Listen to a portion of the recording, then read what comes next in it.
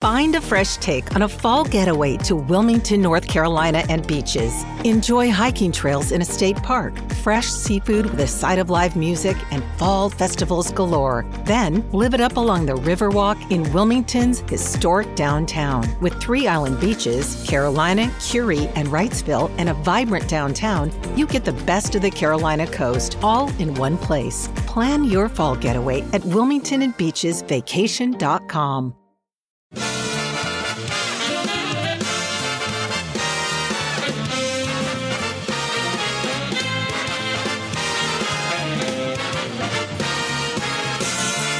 Live from the city that never sleeps. 17 miles from Madison Square Garden, New York City. It's America at Night with Rich Valdez, America's favorite late-night talk program, featuring interesting guests from around the world and calls from across America. And now, here is your host, Rich Valdez. Hi there, good evening, and what's up, America? I am Rich Valdez, Valdez with an S, at Rich Valdez on all of the social media, your liberty-loving Latino amigo. Happy to be here with you this Monday evening. 833-4-VALDEZ is the phone number, 833-482-5337. If you want to join our late-night national town hall conversation, I welcome you to do that. And let's see, where do we start here? We've got a bunch of Hunter Biden stuff. Finally, Kevin McCarthy, I have a lot of respect for, by the way. Kevin McCarthy says that he will be entertaining the idea of impeachment if the allegations from the whistleblowers are true.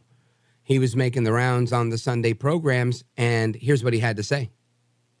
Yesterday, I laid out very, very clearly by July 6th, because of the allegations from the IRS, because of the whistleblowers and the DOJ, Garland, what he is saying and what David Weiss are saying privately are two different things. Right. And if it comes true what the IRS whistleblower is saying, we're going to start impeachment inquiries on the Attorney General. Because as a matter of fact, it shows that.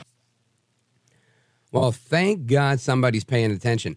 And, you know, there's new emails now that contradict what Garland was saying about Hunter Biden and the whole investigation as McCarthy's ratcheting up his talk about impeachment. And again, listen, this is the way to do it, right? I've always believed the way to do things right in a position like that, speaker, and, you know, whatever. You want to have credibility and you want to not look vindictive, right? So part of the way you do that as a Republican is you have to have a couple of public squabbles with Trump so that you can always say, no, I've broken tradition with Trump plenty of times. I'm fair. I'm balanced. I'm not part of the cult. I agree with him on good policy. And when it comes to whatever, I think that's silly. And I'm going to call him out on it. And then you look like you're some sort of maverick hero, right? So you make sure you have a couple of those on the record. And McCarthy has those, right? Then you move forward. And they say, what do you think about impeaching Joe Biden? You quickly, knee-jerk reaction is fast, lightning quick. You go, absolutely not. That's not something we're thinking about right now. And then you get labeled a rhino. And they say, but everybody in the middle, the people that don't watch CNN or Newsmax or Fox News or MSNBC, those people that just listen to, like, you know, the mainstream networks news, they go, oh, okay, well, that sounds fair. At least they're not being vindictive. They're not just, you know, trying to slow things down and play politics with everything, you know, and then you keep going and you keep saying things like, well, no, you know, we'll go where the facts find and blah, blah, blah, right? There's a game that's played here. And then voila, you get to this point where you say, well, now, look, what can I do? I don't want to impeach Joe Biden, but guess what? If you've got a witness, a whistleblower, blowing the whistle on a scandal that's right in front of us, I have no choice but to do what's right for the American people. I took an oath to this office, and I've got to uphold it. And now you come in like a hero. And that's what experienced politicians do. And that's why I don't beat McCarthy up. A lot of people are always like, oh, why isn't? Because not everybody is a talk show radio host, right? And it's interesting because I think people would love, this is why so many people love Trump. Because exactly what he would say if he were a radio host is exactly what he says as president. And he throws out the rule book on what's the word I'm looking for? Not protocol, but we'll go with protocol. and the status quo that there is in Washington. And that's fine. We want the bull in the china shop. But my point here is McCarthy will gain more momentum, and he'll gain more support from those that may be outliers because of the approach that he's taking. And this is likely, listen, it's my hope that he will go ahead and he's, look, we're not going to impeach A.G. Garland. All right, well, look, if we have to impeach A.G. Garland, we will. And then once that happens, look, hey, after impeaching Garland, we found out that the fish rots from the head. And as much as I'd hate to be the guy that does it, I'll leave that for Pelosi to be the one that likes to frivolously impeach presidents. I take this seriously, but I have no choice but to move forward in impeachment on Biden. It's just, my hands are tied. Look at where the facts brought us. So good on McCarthy for getting there. But this new email that's come out basically is a contradiction to what's going on. Listen to this report, Epic Times. U.S. Attorney David Weiss recently brought several tax charges against Hunter Biden with, him admitting his guilt on those charges. However, the IRS whistleblower, that's Gary Shapley, he's alleging in his testimony to Congress that what U.S. Attorney Weiss told White House officials and other DOJ officials during a meeting in 2022 that he wasn't the person deciding whether charges would be filed and that requests for the charges be brought in Washington had been rejected. The allegations were made public on the 22nd of June. Garland, who appointed Weiss, told reporters afterwards that the allegations weren't true. Weiss was permitted to make a decision to prosecute any way in which he wanted in any district that he wanted to, according to Merrick Garland. He was given complete authority to make all decisions on his own. But an email shows that Shapley's testimony was corroborated by IRS official Darrell Walden. Walden, who was in the 2022 meeting as well, in his email, he responds to a summary of the meeting by Shapley.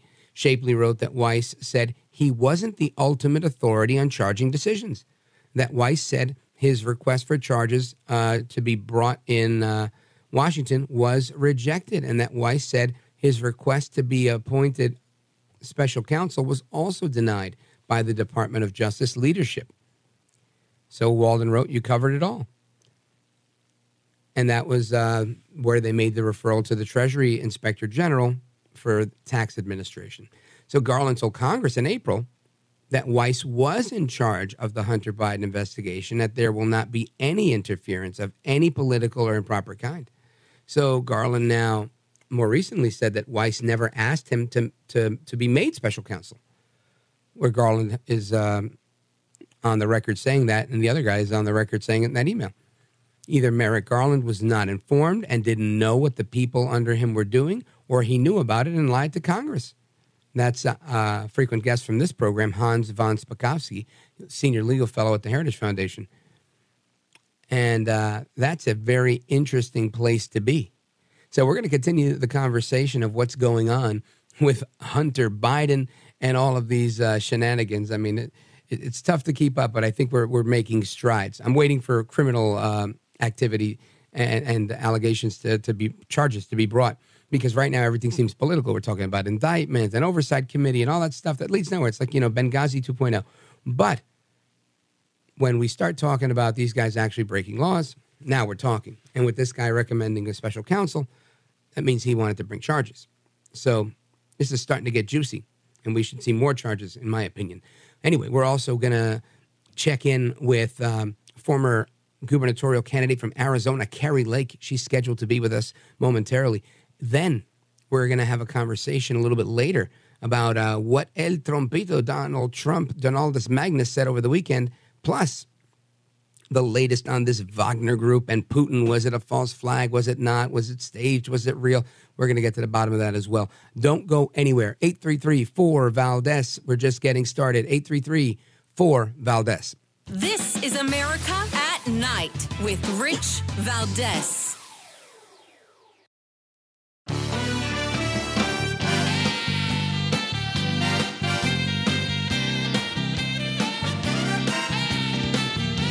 Well, Well, thank you, Rich, and thank you for everything. I know you very well, and I listen, but I have a lot of people that listen, and they love your show, and I appreciate it very much. America at Night with Rich Valdez.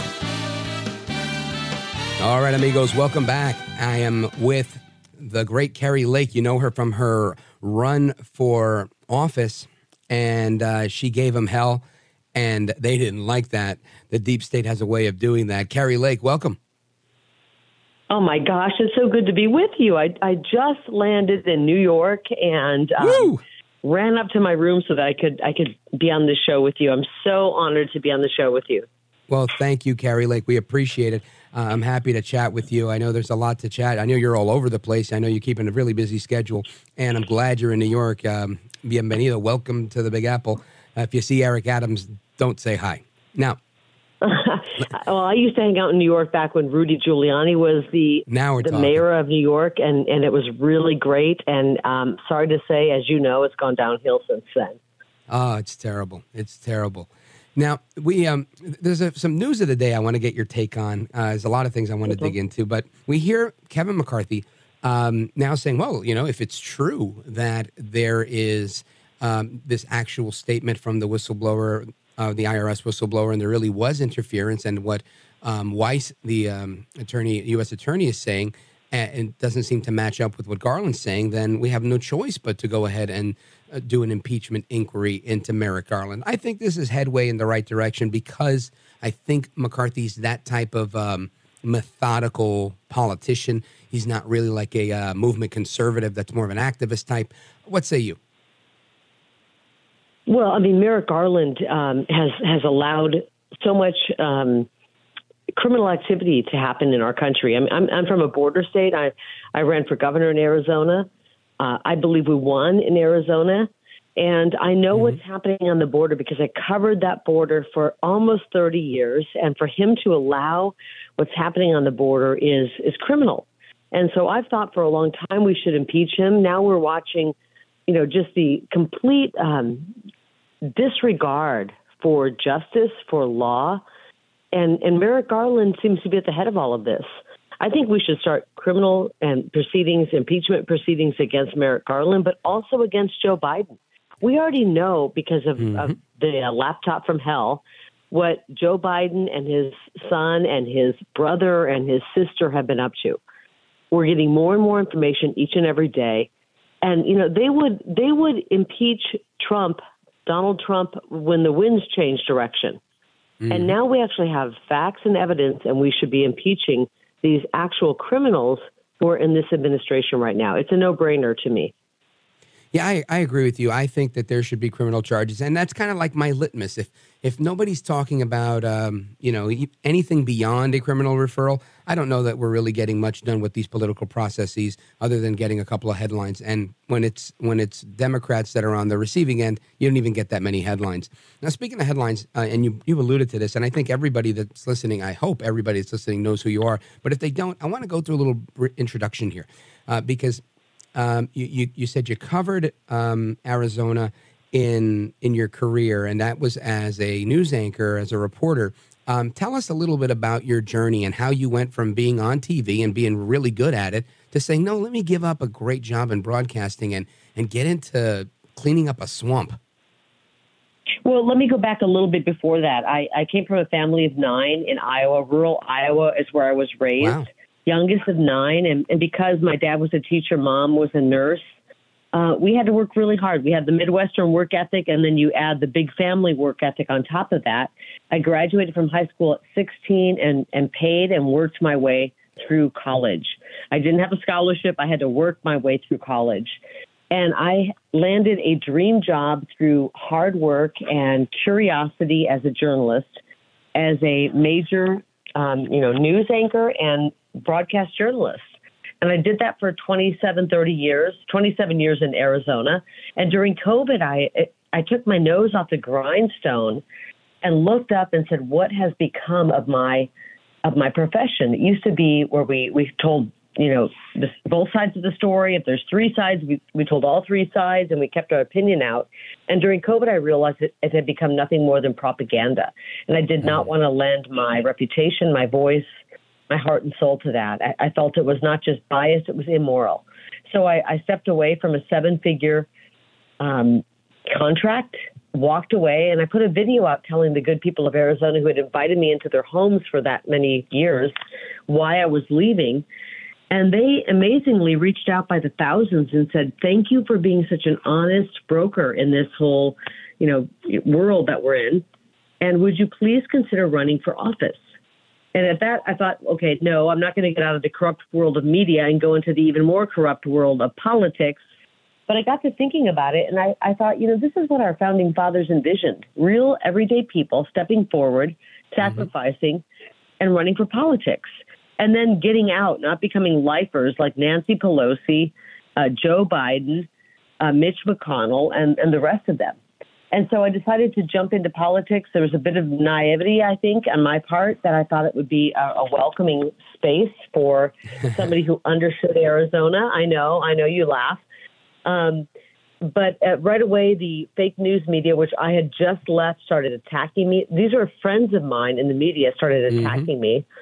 And we started a movement in Arizona that was so big and powerful that they could not stop us. And they knew my number one platform issue was shutting down the illegal activity at the border, securing Arizona, shutting down the cartels.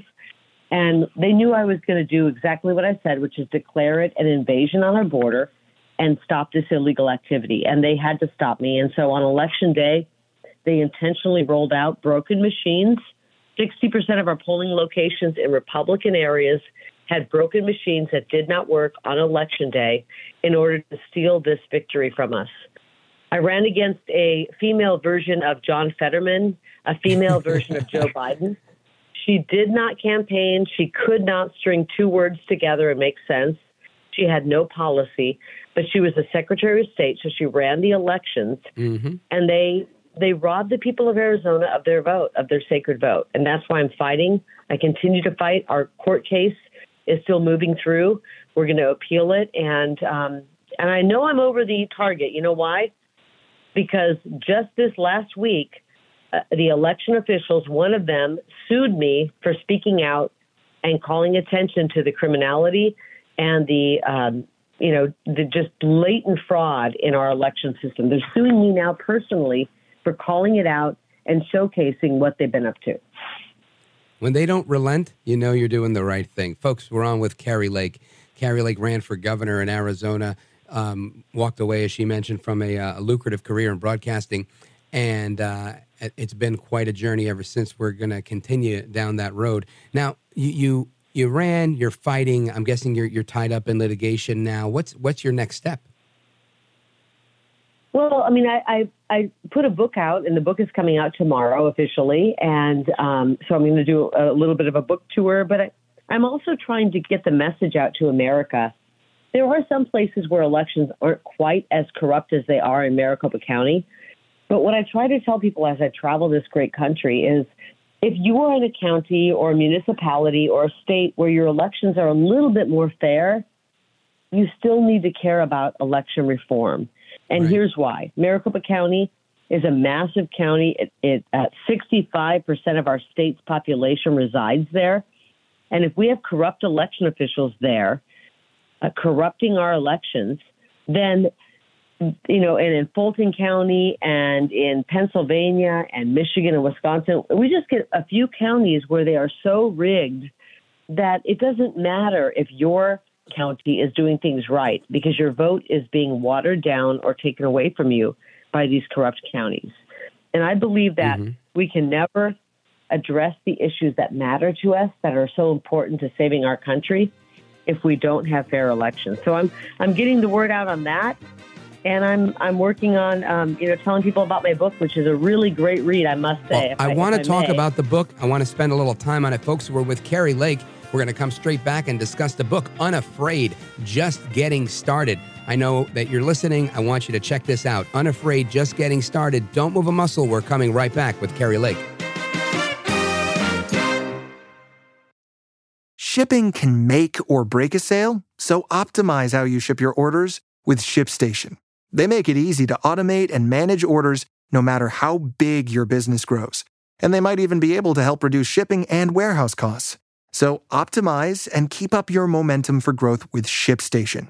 Sign up for your free 60-day trial now at ShipStation.com and use the code POD. That's ShipStation.com with the code POD. Grey's Anatomy, the most iconic binge-worthy drama, is back, along with answers to the biggest cliffhangers. Will Teddy survive? Will Joe and Link finally find happiness together? Meredith returns along with fan faves like Arizona. You can now stream every episode of Grey's ever on Hulu, and new episodes next day. Watch the season premiere of Grey's Anatomy tonight at 9/8 Central on ABC and stream on Hulu.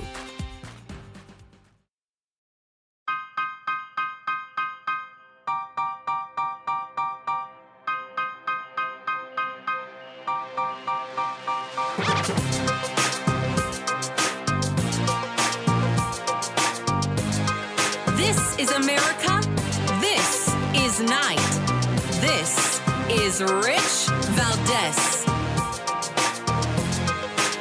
All right, America, welcome back. It's me, Rich Valdez, our guest, Kari Lake, former candidate for Arizona governor and the author of the brand new book. Make sure you pre-order, get 2 copies, one for yourself, one for a friend. Unafraid is the name of the book. Unafraid, Just Getting Started.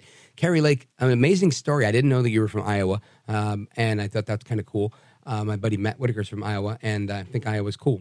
And you've got this great career. You leave the career, you set foot in the swamp, you realize how swampy it is. Let's pick up where you left off. So, yeah, I mean, I jump in. When I walked away from my career, walking away from a 7-figure contract is not an easy thing to do. I mean, even if you're the most noble of human beings, there's a part of you that says, am I making the right decision? But watching what happened during COVID, I realized that the corporate media owned by 5 corporations was more interested in making money and leading people into a place where they were fearful, isolated, and divided. And I didn't want to be part of that. I didn't want to lend my name, my reputation, my voice to that. So I don't want to get too religious on you, but I'd really gotten back close to my faith during the COVID crisis. Mm-hmm. And I prayed to God that he would just give me a sign that I was making the right decision. I was really wrapped up in worrying that I was making a mistake leaving that money behind because I made a really, large amount of money. And I remember opening the Bible, and I was praying to God to give me some guidance. And as I opened the Bible, I plopped the Bible open, I put my finger down, and I literally landed on 1 Timothy chapter 6, verse 7. You bring nothing into this world, and you take nothing out of it. Mm-hmm. And that's what my finger landed on when I was really wrapped up in, am I making the right at that moment, Kari Lake, did you say, Lord, are you sure? Are you sure it's 7 figures, Lord? Or were you totally sure? At that moment, honestly, before that moment, I was saying, I know I need to walk away from this field. It's no longer a job that is worthy of my heart and soul. I feel it's immoral. I'm making the right decision, but I'm wrapped up in this money part. Give me a sign if I'm doing the right thing. And I literally, as I'm praying that, I open the Bible. My finger lands on that verse. Can you imagine? On that verse, you bring nothing into this world, you take nothing out. And I mean, it was like the earth shifted beneath my feet. And I said, okay, I heard you, God, loud and clear. I'm gone. I'm leaving this. And I walked away. And I didn't think it was such a courageous move. I mean, to me, it was very personal. I just knew I couldn't do it anymore. But when I put a video out to the people of Arizona, because they'd invited me into their homes for practically 30 years, I didn't want to just disappear on them. And so I put a video out saying, hey, I'm leaving. Journalism is not what it was when I got into this profession. I don't like the direction it's going. I've appreciated you inviting me into your homes, and thank you very much. I'm going to do something else, and I'll let you know what I end up doing. And I mean, literally thousands, but the next morning, my phone was hot to the touch. Thousands of people were reaching out to me and saying, oh my gosh, please run for office. We need you to run for office. Interestingly, some of the biggest swamp creatures in Arizona, Jan Brewer, Doug Ducey, Cindy McCain also reached out to me. Oh, what are you going to do? I think they were automatically thinking politics when it was the furthest thing from my mind. And eventually I finally decided I would jump into it. And it's amazing how the people I covered fairly turned on me. The Doug Duceys of the world, the Cindy McCains, all of the kind of swampy establishment type creatures turned against me because I was speaking up for the people. Much like Donald Trump, and they called me Trump in heels, and I take that as a compliment. I'm not in politics to be a lifelong politician. I'm in it to save our state. I got in this to save Arizona. It's so easy. The solutions to the problems we have are not that complicated. Do the right thing for the people. But unfortunately, we have a uniparty where if you are not pre-approved by that uniparty, they will do everything to get in your way and stop you. Because there's too much money in endless wars. There's too much money in an open border, in drugs pouring across the border. There's too much money in controlling the system. And that's why they resist people who are outsiders to the system. It's interesting when our victory was stolen, we were up 10. Our internal polling showed us up 10 to 12 points. As I said, my opponent was like a female version of John Fetterman. Minus the hoodie. She never campaigned. She had no policy. She literally could not string words together to form a sentence. But yet she ran our election. She was the Secretary of State. And so, I mean, we had a very corrupt election in Arizona, and we had it in 2020, a rigged election, and again in 2022. They rolled out the broken machines. 60% of them didn't work, and they put those broken machines in the Republican areas. It was disenfranchisement. It was a trampling of our sacred right to vote. But Kari Lake, before we run out of time, I want to make sure that you let everybody know what your favorite chapter in the book is. There's so many good chapters. I wrote this book. When I talked to the publisher, I said I want every single chapter to be able to be read standalone. Like if you just open it up, like an anthology. Like you just open up. You go to a bookstore and you open up a book and you just start reading. I wanted every chapter to be worthy to stand on its own. But I will tell you this: there's nothing I hate more than buying a book or reading a book, and it takes me 10 or 12 pages to get into the book. Mm-hmm. From the very first sentence of the epilogue, you will be hooked on this book. I promise you that. I'm sorry, the prologue.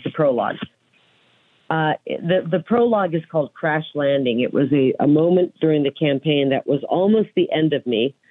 And I don't want to give you too much detail about what happened because you'll have to read the book. The foreword is beautifully written by President Trump. I'm honored to have him write the foreword, because he and I have a lot in common. We both had an election. We both had a victory stolen from us. We're both America First candidates who gave up our very comfortable lives to serve the people, and we've become friends. We've become very good friends. I just talked to him a couple days ago. He called me from his plane after he delivered a really rousing speech, and I respect him immensely. And I'm so honored that he's my friend. I can't give you a favorite chapter. I have a couple chapters on the fake news media. One is called Inside the Fake News. The next one's called Flipping the Script on the Enemy of the People. When I got into politics, you would think I would want to do interviews with the fake news, but I told my team I'm never going to do an interview with the fake news because they're so unfair. And then we finally did one. Initially, I thought it went horribly wrong. And I said to my team, I'll never do another interview with them. And my husband, he recorded the interview and he played it back and he said, oh my God, this was brilliant. You just put that guy in his place. And that's when I realized that actually I have a very good skill of being able to flip the script on the fake news media. So we decided to start doing every interview that came our way. And I'm sure you saw some of them over the course of our campaign. We ended up showing the world how corrupt the fake news is. And well done. It was a really well done job. Folks, we're on with Kari Lake. She is the author of the brand new book. Make sure you pre-order your copy right now Unafraid. Just Getting Started is the name of the book. Kari Lake, former candidate for governor of Arizona. And there's a story in it that you guys don't want to miss about Kari traveling to Cambodia with Cindy McCain. So don't miss that. That's got to be an interesting story. Yeah, Kari that's Lake, a good one. I will tell you. Go ahead. Oh, are we wrapping this up? You'll have to read that one because that's really interesting. She traveled with a companion, not her husband, and it was quite interesting to be observing that whole thing. So you'll read about that. Fly on the wall. Unbelievable. Well, folks, make sure you get a copy of the book. Get two, one for yourself, one to give away. Kari Lake, I want to thank you for joining us tonight. I appreciate it. Godspeed and keep up the good work. Thank you so much. I appreciate you. God you bless. bet. All right, folks, more to come straight ahead. Your calls and more when we return. 833-4-VALDEZ. This is America at Night with Rich Valdez. Call now, 833-4-VALDEZ. That's 833-482-5337. 833-4-VALDEZ. That's Valdez with an S.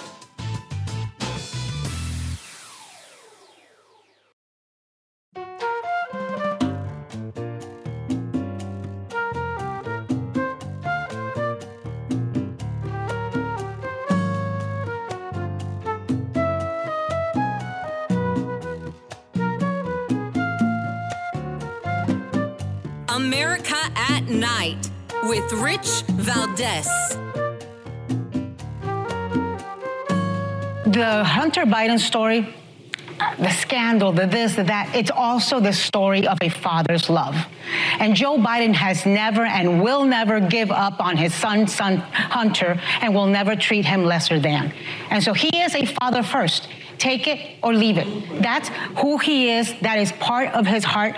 There was 380 people at this dinner. It's not like Hunter was sitting at Merrick Garland's lap. It was a bunch of people, and I think part of the reason that Hunter Biden has been able to get out of addiction is because Joe Biden embraced him entirely the entire time. So that's Ana Navarro. She's from, I think she was from The View, but I think this cut is from CNN. Or if she was from CNN, I don't know. Anyway, it's Ana Navarro. And she claims to be a Republican, yet stands for nothing that the Republicans stand for. What's interesting here is how they go about explaining this, right? So people are up in arms that Hunter Biden is being accused by whistleblowers and by this and by that, and his father, right? I mean, let's not pretend that didn't happen. Somebody went and testified before the Congress of the United States saying that as a whistleblower, an employee of the government, that they, while they were working on behalf of the government, they observed that Joe Biden had taken a bribe in his capacity as vice president to exchange favor for his political prowess, right? Selling influence and promoting certain policy positions in exchange for cash that was given to several shell companies that ended up with his son. And his son, who famously in emails said he has to kick back 10% to the quote-unquote big guy. And it's just interesting how that's what people are up in arms about. So they're upset that guy, this presidential first son, was at a state dinner where they were hosting the Prime Minister of India. Now, I understand that he's a member of the first family and they're not going to kick him out. I get that. But I also get the idea that I just put myself in those shoes and I think, wow, if this were my family, I don't know how I'd handle that. I honestly don't. I mean, I don't disagree with what Ana Navarro said. Yeah, of course that's his son, and of course he loves his son and helped him through addiction. All of that, to me, goes without saying. The big issue here is why try to downplay it?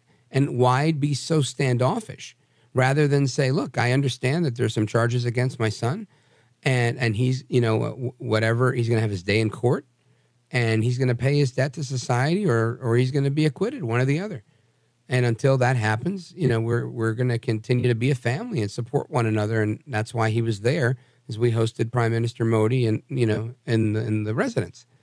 I think everybody would have been shut up after that.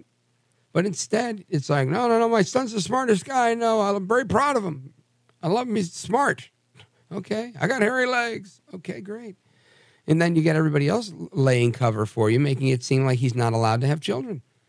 And I think it's a nonsensical argument. To me, it's stupid. And it makes it look like you're hiding something instead of just telling the truth. Let's hit the phones, 833-4-VALDES, 833, the number 4, VALDES. Let's go to Kim, Shields, Michigan on KDKA. Hey, Kim, what do you think about Hunter going to that state dinner? Well, honestly, I think anywhere the Bidens go, the whole clan, it should be fumigated and sterilized. Just a filthy, nasty, rotten, crooked family, and they contaminate everything they touch. Is that? Geez, tell us how you really feel. Yeah. But what I called about is Kari Lake. I really like Kari Lake. I listened to her on the War Room, and she's right. What she said about Arizona and Michigan being a couple of the worst ones, I did a little reading a couple of weeks ago, and I wrote down some stuff. One way that Detroit cheats, ironically, because in a lot of these big cities, like she said, there's like 2 cities in Arizona that like carry most of the votes. That's how they can do all the cheating. There's a lot of counties with very and they've done this in a lot of big blue counties for years. You've seen it in places like Austin or like Camden, New Jersey. This has been a thing for a long time. It is, and we do need to do better. I believe that this is one of those areas where we could talk about it all day, but unless there's a groundswell from the people that say, you know what, I'm going to get involved and work in these elections. I'm going to make sure that I'm, one of the 2 poll watchers or one of the 2 poll counters or one of the 2 whatevers, people working the tables at the book, whatever it is. People need to be, just imagine, let me rephrase. Imagine if Election Day rolled around and the campaign people weren't begging people to volunteer. And if the actual election administrators were saying, we've got more volunteers than we can handle, thanks for your time. Thanks, but no thanks. Just imagine that, but that's never the case. They're always short-staffed. You always got one person working on, with many different hats on, doing multiple duties. And I think this is where we get upset. In Spanish, they say, de la boca pa'lante, right? We get upset from the mouth forward. It's not a real heartfelt sentiment that we're angry about. It's just, we're talking jazz. And I think people really, really need to put their money where their mouth is here, or their effort, I should say, and make sure that they show up on election day, not just to vote, but to help administer these elections. Or even in the 30 days prior where they do all these early voting deals in so many states. Good point, Kim. Thank you for your call. I appreciate it. More to come straight ahead, 833-4-VALDES. This is America at Night with Rich Valdez.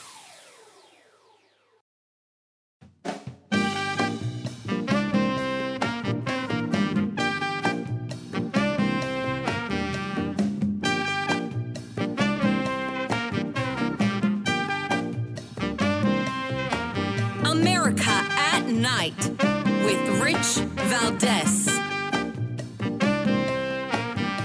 So President Biden says that the U.S. and all of its allies have been closely coordinating on the events in Russia, but that they had absolutely nothing to do with the revolt of the Wagner Group, also known as the Wagner Group. What they had to do when they kind of said, all right, no, we're working for Putin. No, we're not. Now we're going to go. We're going to kill Putin. And this is, again, this is why I don't do a ton of foreign policy, because you just don't know what to believe ever. You just never know what to believe. But Biden says that the Wagner Group, that the Wagners are the revolt against Putin was a top priority for the U.S. and our NATO partners, but we had nothing to do with it. So who knows? We're going to get to the bottom of that with our buddy Brent Sadler, who is a former diplomatic attaché, senior defense official, naval officer, all around great guy at the Heritage Foundation. And we'll find out his take on this. Also, I want to talk with one of my buddies, one of my talk radio buddies. You know him, Joe Pagliarulo, Joe Pags. I want to talk about what's going on with El Trompito. He was at the Faith and Freedom Coalition. He keynoted their event. And then this morning, you had Ron DeSantis, who was campaigning in South Texas, where he was discussing immigration and laid out his big, broad plan for immigration. So I want to talk about that as well. And, of course, your phone calls, 833-4-VALDEZ, 833-4-VALDEZ. Again, 833-482-5337 is the number. You're welcome to call anytime. I am Rich Valdez, at Rich Valdez with an S on all of the social media. Don't go anywhere. We're coming right back.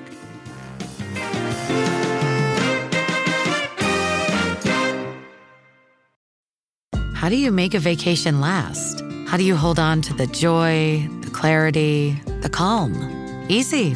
You go to Aruba. You'll spend your time relaxing on cool, white sandy beaches and floating in healing blue water. You'll meet locals brimming with gratitude for an island that redefines what a paradise can be.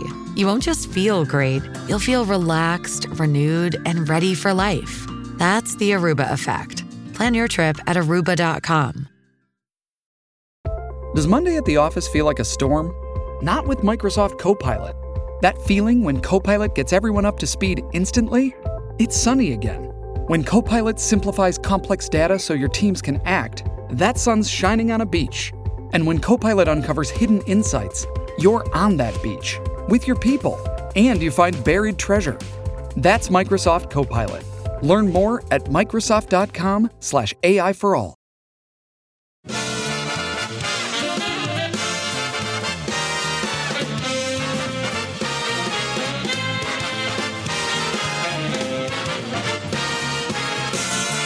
Live from the city that never sleeps.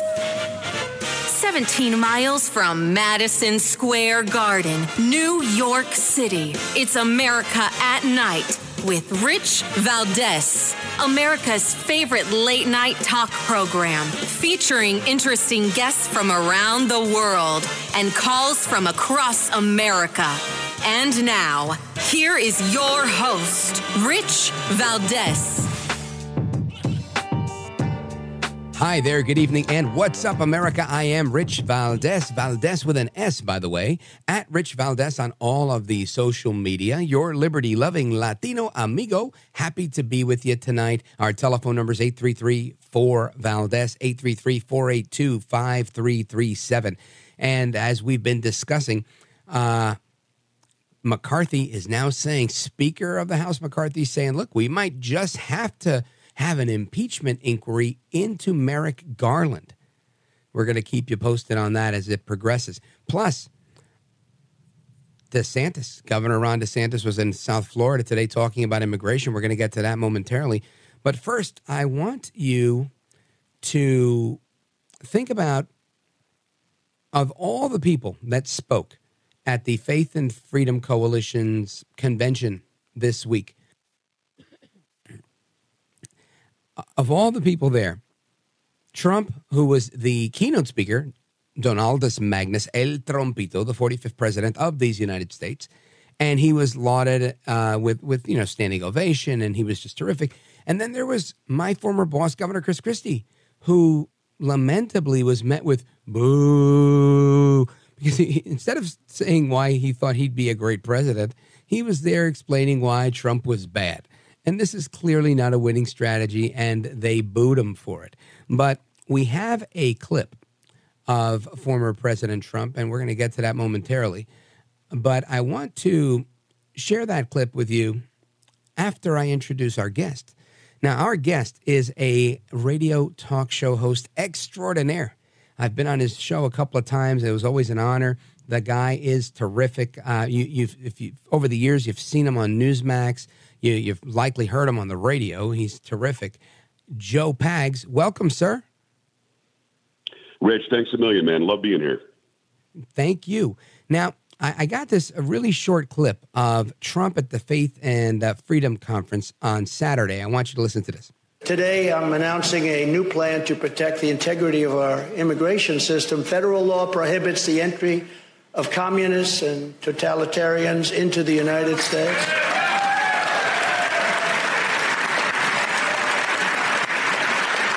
But my question is, what do we do with the ones that are already here that grew up in it? I think we have to pass a new law for them. Using federal law in Section 212F of the Immigration and Nationality Act, I will order my government to deny entry to all communists and all Marxists. Well, now there's a law I can get behind. Joe Pags, and folks, check him out at Joe Talk Show on the Gram and the other social media. Joe Pags, what say you? Do you think this is what we need? I think it is. Rich, I got to tell you, just watching us not utilize our immigration and nationalization laws at all. I mean, after Reagan in what was it, 86 or something, was promised by the Democrat Congress that, yeah, just give us amnesty for 3 million, and then we will lock down the border, man. And now we've seen 6.6 million in the past 2 years under Biden. I think that whatever the law says, and part of that, of course, is what Trump just said. Whatever the law says, let's follow it. You know, I grew up in South Florida, and growing up in South Florida in the 70s and 80s, we had the Mariel boat lift from Cuba. And we didn't just let people that Fidel Castro let out come into South Florida and just start working at McDonald's. What we did was we had a Chrome detention center, and you had to stay there until we knew that you weren't a criminal. It turned out most of them, Rich, were criminals. That Fidel Castro was letting his bad guys out to go hurt America 90 miles away. That's the way you do it. I'm not really sure I understand the whole idea that because you and I come from immigrants, my grandfather came here in a boat. I'm guessing your family came over at some point. That means that everybody is a good guy that comes and they want to bring nothing but good to America. Well, if that were the case, they would do so and they would do it legally. So I like what he's saying, but that's just a small provision. The entire law should be followed, and I think that we agree with that. Yeah, and I love the part about keeping the Marxists out. I just, I thought it added a lot of nuance and panache. Excuse me, Joe. Well, I like what he said because there are Marxists here now. What do you do with the people that are pseudo-fascists? What do you do with whoever's running the country? It's not Joe Biden. Is it Obama? Whoever that person is a wannabe fascist. So, yeah, we'd have to get rid of them, too. 100%. Now, what I think is interesting here, and I want to talk about this, I guess, a little bit about the 2024 field here. There's a lot of people out there, and Trump seems to be head and shoulders above everybody. Do you think, I mean, and there was a big crowd last time around, to be fair, but there was like the A crowd and the B crowd, right? You know, so like Chris Christie never even had a chance to debate with Trump because, as far as I can remember, because he never had enough numbers to share the stage with him. So I see that probably being a repeat, of 2016 with a few others who are polling at 1% or less. But of those that are there, I guess Ron DeSantis, not Asa Hutchinson. I don't know anybody else who's really that viable. There are some good people, but how do you think this starts to shape up come September? I don't love that we've got 14 or 15 running as Republicans. In 2016, it made sense. You had 16, 17 people. And I think if I remember the terminology, Richie, you can correct me if I'm wrong. I think you had the main stage and then the kids' table. And the kids' table was sort of some weird debate that was happening before the main debate or after the main debate. There was the debate in like the lobby. It was very strange because exactly. I mean, you didn't have everybody who got a shot that way. What I'm confused about now is Donald Trump. I think everybody who's in the field would argue should have won in 2020. I'm not saying Dominion did this or anybody else did that. Yeah. I do know this. There were states that were counting mail-in ballots where it wasn't legal, and those mail-in ballots should never have been counted. Plus, we've got the Hunter Biden laptop that was hidden. Plus, now we know about this FD 1023 that was at the DOJ since July of 2017. So there definitely was interference in the election. Trump should have gotten his duly, elected second term. Why would you have so many people now running against the guy? And then you've got somebody like DeSantis, who I like. I've interviewed him, who today, and you might be running the soundbite later, but today said something like, I'm going to do better than Trump. Trump said he would do it, but he didn't do it. I'm going to actually do the Trump policy. I'm like, well, then why are you running if you're going to do the policy of the guy that you're running against? So for me, it's apples and oranges from 16 to now. All right. Yeah, that's great analysis. I hadn't looked at it that way, and I don't disagree with you. I think you're onto something there, and it's also it's not like it was it was open. Right, there wasn't an incumbent that was running for re-election. Right. We've got Biden. Let's talk about that for a second, because I think this is funny. You got RFK. RFK Jr. who's looks terrific, by the way. I was like, man, I hope I look like him at some point in my life, let alone 69 years old, dropping and giving them 10 or 20 push-ups. I mean, he clearly, I would vote for him just based on that if I had to vote for a Democrat. But we've got that field that is simmering, and I'm just curious to think, like, do you really believe? I don't know what I believe, honestly, Joe Pags. This is a moment of vulnerability here. I don't know what my opinion is of this. If Joe Biden really runs or not, or does he run just enough to get Kamala in and say, all right, you take over. I gotta go eat ice cream. I got hairy legs. Listen, I'm confused by that whole thing. Kamala Harris called him a racist to his face, was polling at 3%, became the vice president somehow. So I'm not really sure what the story is with that. You and I are not in the know. So I don't blame you for not having an opinion, because we're not being told all the information. You and I rely on truth, and then we give our opinions and our commentary after we get the truth. But let's talk about RFK for a second. I interviewed the guy when he just had the book coming out about Anthony Fauci, the real Anthony Fauci. Yeah. And I got to tell you, he's an incredible interview. I did a 2-parter with him, and I want to have him back on. And my first thing that I'll say to him, and I think that you might say the same thing as the great host that you are, Robert F. Kennedy Jr., I'm scared to death of you. I am scared because you're saying the right things. You sound like a conservative. You're acting like a conservative. You're down at the wall taking live video in Yuma, Arizona at 2 o'clock in the morning. You tell me that you're against mandates. You're for not having any more EUA shots. You're telling me that you want to close the border. I mean, Rich, this guy's he's scaring me to death. You've got 15 dorks over on the Republican side that want to unseat the guy that should have got a second term. Then you've got a so-called Democrat who sounds like his uncle. And his uncle JFK would have been a conservative today. So he's scary to me. Yeah, well, he should be scary to Biden for sure. And they haven't taken an attack on him, I'm guessing, because they don't take him seriously. I don't know if it's the speech impediment or they don't consider Kennedys real Democrats anymore. What do you think it is? Why are they writing him off? Well, I got to tell you something. They're writing him off because they think that they can do whatever they need to do to win a second term for Biden. But when you've got 16% of the American people think they're better off now, that means that 94% or 84% don't think they are. So you've got somebody who now fills a gap, because, Biden got some center people to vote for him in 20. You know that he got center-left people, maybe even a couple of center-right people didn't like Trump tactics or didn't like the way that he looked at them, whatever it happened to be. You got RFK Jr. comes in, he gets all of them. Every single person who calls themselves an independent that leans a little bit left, a little bit right, is not an extremist and thinks Trump is and thinks Biden is. This guy now gets a huge swath of America. So on the left and on the right, in my opinion, you've got to take this guy seriously. If both sides don't take him seriously, he's going to be Ross Perot on steroids. That was my next question. I was going to say, if not, he becomes Ross Perot. Outstanding. Yes. I totally agree. What did Ross Perot get? Ross Perot got 17%. I mean, if Ross Perot isn't in that race, you realize that George Herbert Walker Bush wins 57 to 43. No Clinton. Easily. Thank you, Ross Perot, right? I mean, that's something to think about. Folks, we're on with Joe Pags. He is at Joe Talk Show on the social media. Give him a follow. Check him out. We're coming right back with him. We're going to discuss what happened in his neck of the woods with Congressman Chip Roy and Ron DeSantis, where Governor Ron DeSantis unveiled his immigration policy today. We got a clip of that. We'll come back with that. Don't go anywhere. 833-4-VALDEZ, 833-4-VALDEZ. This is America at Night with Rich Valdez. Call now, 833-4-VALDEZ. That's 833-482-5337. 833-4-VALDEZ.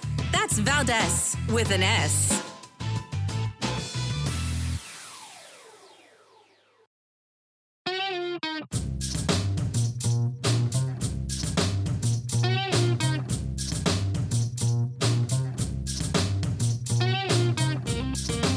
Well, thank you, Rich, and thank you for everything. I know you very well, and I listen, but I have a lot of people that listen, and they love your show, and I appreciate it very much. America at Night with Rich Valdez. So we're going to create adequate rules of engagement. If somebody were breaking into your house to do something bad, you would respond with force. Yet why don't we do that at the southern border? So if the cartels are cutting through the border wall, trying to run product into this country, they're going to end up stone cold dead as a result of that bad decision. And if you do that one time, you are not going to see them mess with our wall ever again. I see that becoming a campaign commercial. That is Governor Ron DeSantis today in South Texas with Congressman Chip Roy discussing his plans for his immigration platform. Our guest, Joe Pags, talk show host extraordinaire. Check him out at Joe Talk Show. Forgive me, at Joe Talk Show on all of the social media. Joe Pags, this is your neck of the woods. Clearly, you guys feel it more than anybody else in Texas. Do you think, and you alluded to this earlier, do you think DeSantis has a trick up his sleeve where he can get Congress to act a little faster than Trump was able to get him to act? Because there's only, but so much executive action you can use. Well, I think the only way he could do that is because of his relationships. Chip Roy, by the way, District 21 Republican in Texas, he's my representative. I had him on a couple of days ago. He was previewing this trip. And he said, I'm very close with Ron DeSantis. We're friends. He did great work as a congressman. And I think maybe those relationships help him a little bit, although most of us like that Trump was an outsider. When you say you're going to kill them as they come through the wall, well, why not? But I would take it a step further. Why hasn't anybody said, why don't we, we know where these people live. Let's put a drone in the air and go take out the cartels that are terrorist organizations that are attacking us. I mean, Obama, I think, blew up a marriage or a wedding or something out in some part of the Middle East, and he made a mistake, obviously, but we didn't have any qualms about blowing up somebody in Yemen. For some reason, when they're 20 miles from the border and they're living their lavish lives and they've got people making all of this product that's all going to be sent north, we don't want to go do anything about it. It's very, very strange. So I'm not against what he said, but it's a great question that I hadn't heard anybody ask. Can he make something happen that Donald Trump can't? And I think that whoever becomes the executive in charge, if it's a Republican, and I hope to God it is, that person has to say, look, I've got the law on my desk. Why are we following this? All we have to do is follow this law. And no, you can't invade. If 6.6 million people lined up at Laredo, would we just let them come in all at once? Of course not. That's an invasion. But we've let that happen over 2 years. So we have the laws in the books now. And I think that your question is the operative question. Who in that office can make us go back to the rule of law? I think Trump did a pretty good job, I'll be honest with you. Did he stop it completely? No, but a whole lot better than now. Could DeSantis do what he says? I don't know. That's a great question. It really is an operative question. Good one. It's a very good question. I'm going to use it tomorrow on my show, Rich. I'm going to steal it. Go for it. It was really what struck me. I was on Newsmax doing play-by-play on that one. And so I was watching it. And as I heard it, I was thinking, I like DeSantis and I don't want to take shots. But I do too. But when I hear anybody say something like that, and he cited Trump himself. He said these Trump policies. I'm thinking, all right, if they were Trump policies, shouldn't I go to Trump for the Trump policy? Why would we want you? That guy's running again. Right, exactly. It's what I said earlier. And I think Ron's got 8 years somewhere. I just don't think they should start now. I don't know. Right. If there was a war against wokeism, I'd go to DeSantis because I think he's leading the pack nationally on that. Nobody's doing it better than him. So I that's where I think he left it. He had to talk about it because he was in Texas, but I think he should have put more of a DeSantis spin on it, since he does have some stuff that he could take credit for. Now I want to, in the few minutes we have left, I want everybody to make sure they get to know you, because I've gotten to know you in the few times that we've had conversations. I know that you were a TV news guy, and then you weren't. Yes. But tell us a little bit about your cool story of getting into being one of the top 100 radio hosts in America. Well, I don't want to brag, but I'm the top 10 now somehow. I was just saying. I was like, I'm 88. This guy's number 8. No, well, believe me, you'll be passing me sooner than later. I'm a Long Island kid. I'm from Copeg. I was born in Amityville. And, we lived there until I was about 7 or 8, then grew up in South Florida. From there, I got the radio bug. Rich, I've got tapes. I think my mom has tapes when I was 10 years old with a New York accent. This little tiny voice. Somehow my voice got deeper over the years, but I had this little tiny voice talking over the DJ, so I knew what I wanted to do. And to get into broadcasting eventually when I was in my 20s, I just knocked on doors, went out to the middle of the state where you see Lake Okeechobee in the middle of Florida. There's actually a little radio station out there. That's where I got my start in like 89. But I quickly went from there to Michigan, where I got into television news and then radio news. And I was a TV news anchor for about 14 years all over Michigan, and then ended up going to Albany. So people listening maybe in the capital region in New York, I was the main anchor 6 and 11 o'clock Monday through Friday on WRGB, the CBS affiliate there, for 3 years. And then when that happened, Clear Channel, that was before iHeart bought them, before they changed their name, Clear Channel was based in San Antonio. And they said, listen, we've got a job for you in San Antonio. Because I was doing some radio in Rochester, New York, doing some radio in Albany, doing some radio actually in Detroit from New York.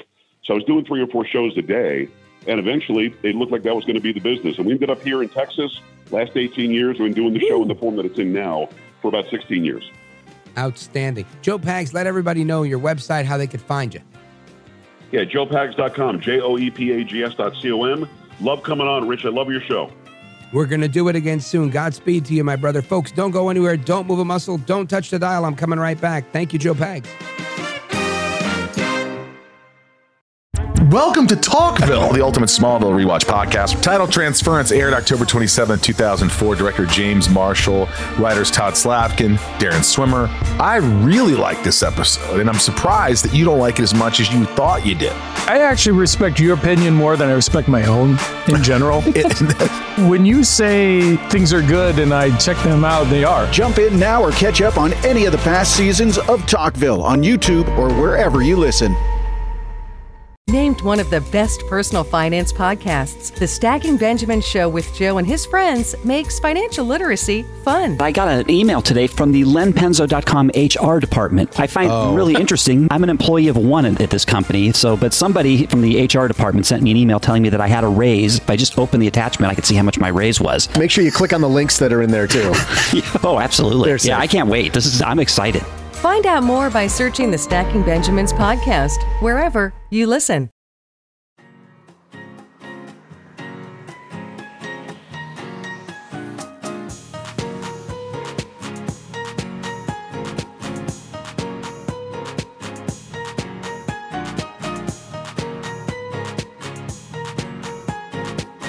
Call now, 833-4-VALDEZ. That's 833-482-5337.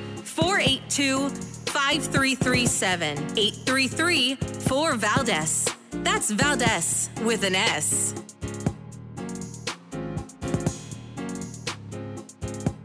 Подчеркну, развитие и модернизация промышленности – наш безусловный приоритет. Поэтому будем и дальше стимулировать внедрение новейших технологий, цифровых решений, передовых экологических стандартов. All right, you're on the right station. That is, for some of you, it's your friend, Vladimir Putin, the president of Russia. For others, it's the arch nemesis, Vladimir Putin. And either way, whichever way you look at Vladimir Putin, that's who he is. And he's saying some stuff. What was he saying, Mr. Hinton? Do we know? Yes, he was just not addressing the insurrection that occurred or didn't occur against him and saying everything is fine and dandy. That's from a statement that they've put out. And this is one of those situations where I really want to get to the bottom of it because, you know, everybody's got their story. You know, you got the pro-Putin patriots that are very excited to say, well, no, because he's never done anything wrong. He's terrific. That's the kind of guy you need. And then you've got the others that are like, oh, he's the worst. And some people think it was an inside job. It was a false flag. It may have been. I don't know. I don't know how to assess this one. But I do know that President Joe Biden says we had nothing to do with this, absolutely nothing to do with this. Biden took to the airwaves a little earlier saying, wasn't me, wasn't us. We had nothing to do with this. Check it out. They agreed with me that we had to make sure we gave Putin no excuse. Let me emphasize, we gave Putin no excuse to blame this on the West or to blame this on NATO. We made clear that we were not involved. We had nothing to do with it. This was part of a struggle within the Russian system. All right. Clearly, it's a problem in the Russian system. The things he says sometimes, it's just like, oh, okay, is that what it was? Oh, that makes tons of sense. Thank you, sir. Makes a ton of sense to me. Now, this is President Biden. Of course, his friend Kirby chimed in too, but I'll get to that in a moment. But Biden saying that the U.S. had nothing to do with it. They're still supporting Ukraine. He's still looking for hour-by-hour updates on the situation, straight from the week until now, and saying, look, this has nothing to do with us. The issue here is we've got to get to the bottom of it, right? Nothing has had to do with us, right? Other than just tons of supplies being sent, tons of money being sent, not to mention the accounting error. I think we had an audio clip on that one. That was a funny one, the accounting error. But he says, Biden, continues to say, look, I've also talked at length with President Volodymyr Zelensky of Ukraine. We'll be keeping in contact with him and maybe speaking to him later. So this is Biden keeping his finger on the pulse of what's going on with the Ukrainians and with the Russians. But I've always said, I think the biggest problem we have here is a leadership vacuum. And I know a lot of people disagree with me on this, or at least a lot of the people I come in contact with in my day-to-day life. But the reality is I think the United States has to, and I mentioned this on the Friday show with General Tata, we have to maintain a leadership position, a global leadership position, where Biden has to be able to say, look, you may not like Joe Biden, but I'm President Joe Biden. And since, I'm chief executive of the United States, that all of that clout comes with me. And I'm here to tell you that if you keep doing this, I'm going to do X, Y, and Z, which is a threat, something that doesn't help. And then you go to the other ones and say, look, and to help you, to make sure that we pump you up so that you don't get caught out there with this guy bullying you around, we're going to do X, Y, and Z for you to help you. And you keep that going to maintain the peace. And you get to a place where there's agreement. But instead, it seems like we never get to this place because Biden doesn't make any effort. He just says, oh, yeah, send them whatever, send them this. And then it's not enough, right? Because they send them non-lethal aid. So then the Ukrainians, they're up in arms. There's protests. There's being slaughtered. And then we start sending all sorts of things. And now we're doing better. And then the Russians hire the Wagner Group. And then the Wagner Group says, we're going against you.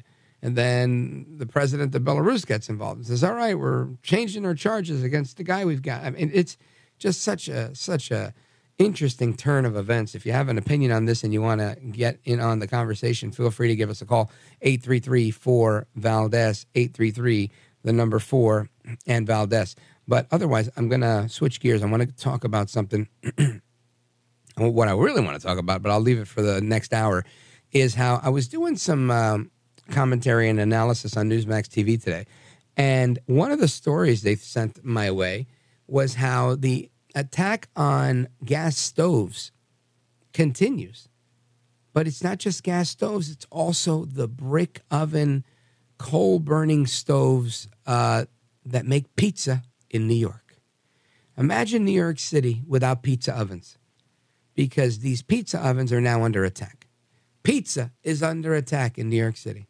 Of all places you could attack pizza, right? Why not attack pizza? I love everybody in Wisconsin, but I've never known Wisconsin to be famous for pizza. It's famous for cheese. It's not famous for pizza. New York City's famous for pizza, right? I think the only other place that says famous for pizza is New York City is Italy. And you're talking about those margarita type of pies. So why on earth are they proposing to take away these stoves, or to force these businesses to add or manufacture or purchase or lease, I don't know how some sort of filter so that they can use these ovens? And I'm thinking, a pizzeria in New York City, some of these things are the size of the oven. That's as big as they are, with a little counter facing the window. And all of a sudden, this is what they're going to do. This is how they're going to, I don't know. I'm a little bit, what's the funny word here? Flabbergasted. That's what I am. Anyway, I want your thoughts on that as well. And I'll get to that a little bit more in the in the open phone hour. 833-4-VALDEZ, 833, the number 4, Valdez. This is America at Night with Rich Valdez. Call now, 833-4-VALDEZ. That's 833-482-5337. 833-4-VALDEZ. That's Valdez with an S.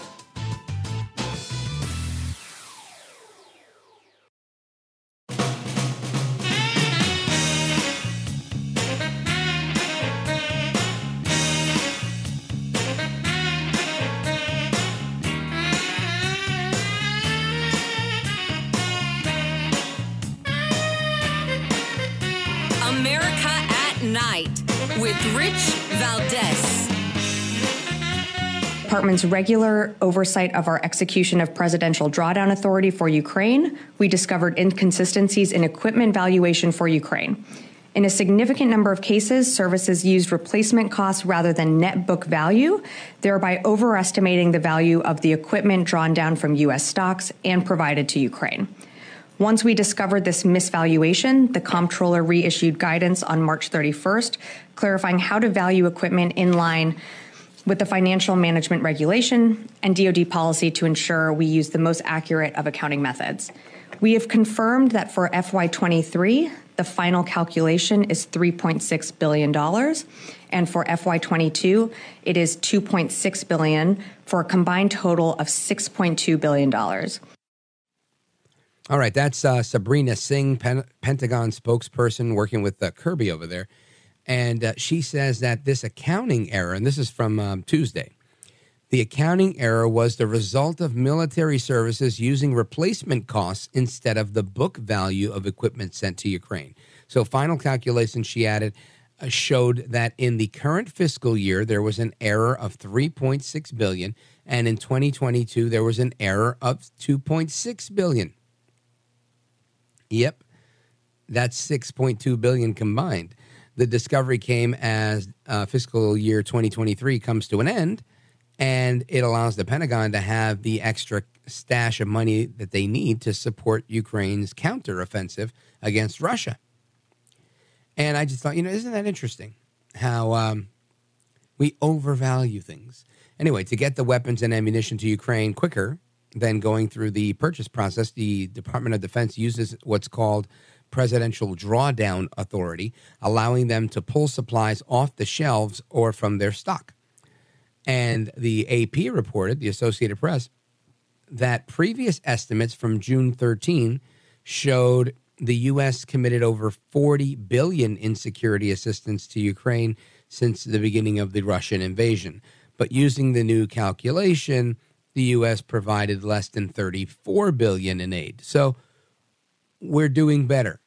We overestimated what we sent, and we actually saved some money. So, of course, tomorrow or whenever Biden decides to deal with this, he'll say, we're talking about a savings of $6.2 billion. That's a $6.2 billion savings. This is not a savings of anything. This is money that was overestimated. It doesn't exist. And again, he didn't make that statement, but this is how they always make all their statements, is based on these funny numbers that they come up with. So anyway, that's the story there on how we just can't count right and have tons of accounting errors. Anyway, I want to hit the phones here. Let's go to Alice in Atlanta, Georgia, WGKA. Go right ahead. Hey, Rich. Today I heard a Russian, she's a former Russian citizen, expert who has written a book called Putin's Playbook. And Putin does things where people don't recognize what he is doing. So this whole issue between the mercenaries marching on Moscow and making it look like there's going to be some overthrow of Putin, she says, oh, no, this is a false flag operation. What is happening, in her opinion, is that the mercenaries are getting into position where they can invade Ukraine from the north. And she says, if you look at where they're stationed right now, they are within striking distance of Lviv. And she thinks that that's what they're really doing. The whole world is out there talking about some conflict. The Ukrainians are all excited about possibly somebody's going to overthrow Putin. Oh, no, no, no. This is a false flag. They're trying to dupe the world and suddenly invade from the north. Makes a lot of sense to me, Alice. Honestly, the false flag operations, whenever anybody suggests them, they always make sense. I just don't know if I can believe them all because they're just impossible to prove. But I don't put it past them in any way. I don't trust them. I don't trust any foreign military, but let alone the Russians, because they're famous for this stuff, right? They're famous for all of these interesting false flag operations. So makes sense to me. You know, I would have bet that when the drone hit the Kremlin, that was also a false flag, so that they could go after the Ukrainians and say, look what you did. But it just wasn't the case. So excellent point. I do appreciate the call from WGKA area in Atlanta, the A. Thank you, Alice. We appreciate it. It makes sense to me. We'll see what happens. We'll get to the bottom of that in a little bit. And the rest of your calls, 833-4-VALDES, 833-4-VALDES. This is America at Night with Rich Valdez. Call now, 833-4-VALDEZ. That's 833-482-5337. 833-4-VALDEZ. That's Valdez with an S.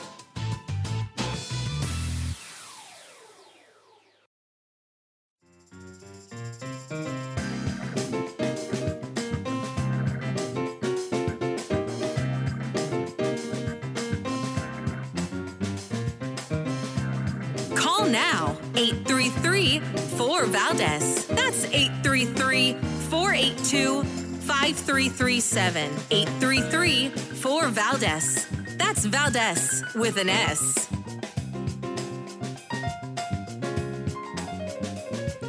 All right, America, welcome back. Your calls and more coming up right now. Plus, we've got Open Phone America. We're going to talk about this pizza controversy. At least I'm going to talk about the pizza controversy. If you dare not enter the pizza conversation, that's on you. But how do you ban pizza ovens? We're going to talk about that. I believe that's just politics destroying pizza. Anyway, we're talking about Putin. We're talking about the Wagner Group and the false flags and all of that stuff. Let's go to Robert in Charleston, South Carolina, WTMA. Robert, go right ahead. Yes, Rich. I just wanted to say that, you know, you have to consider their basic philosophy, what they came out of and where they came from, and their leader, Vladimir Ilyich Lenin. You could put it all in a nutshell, and you could say the end always justifies the means. They're not out there to be martyrs. They're out there to be exactly the opposite. All these mistakes that we are supposedly making are not mistakes at all. Nobody makes that many mistakes one after the other. I called up Washington and I left a message on their answering machine in Washington for President Biden, and I said to them, I would have pulled out of Afghanistan in exactly the opposite way that they pulled out. The reason why they pulled out like that is because they left all those treasures behind on purpose. Nobody makes that kind of an action. Yeah, who does that? You don't throw away the Christmas tree with the gifts under it. Absolutely, Rich. We are being double-crossed big time. This nation is being undercut like you wouldn't believe. There's no way that we make mistakes every day of the week. It just doesn't happen. And then put the Taliban in charge of our security when we left? You've got to be kidding me. No wonder we had a huge explosion at the airport in downtown Kabul. And we also lost a fair amount of people, way too many. But yeah, I think you're right. And, you know, that I hate talking about it because honestly, it's very frustrating. But it seems to me, it's like, I think I'm sure every government has their deal, their arms deal that they make, you know, that deal with the devil that they make that they normally wouldn't make. But because they're president of the United States, they had to make a deal because they have more details than we do. But I feel like you're supposed to make that a secret, you know, like Obama and his Fast and Furious or any of these other gun deals that we've seen throughout the years. But this one was so blatant and in your face. They didn't even try to hide it. They were just like, oh, no, we had to go. We had to go really fast. If that's hiding it, it wasn't effective. I don't think anybody believed that. And it really is such a shame. And you raise a good point. These guys are so transparent that they are who they are. And they are followers of Lenin. These are Leninists and Stalinists. And to think of them as anything else, in my opinion, is a mistake. Because otherwise, you'll end up thinking that Russia has a claim to everything that was once Russia, right? So that's like, if Mexico were to come into, I don't know, let's say California or Texas and just start saying, that was all part of Mexico once. And, we're just here to repatriate ourselves with our people. We're here to just reclaim what's ours. We're just defending our own territory because, this, that, and the other thing. Anybody could say what they want. But we have to go with what's real. Just imagine the people, my family home here, some other people lived in it back in the 70s.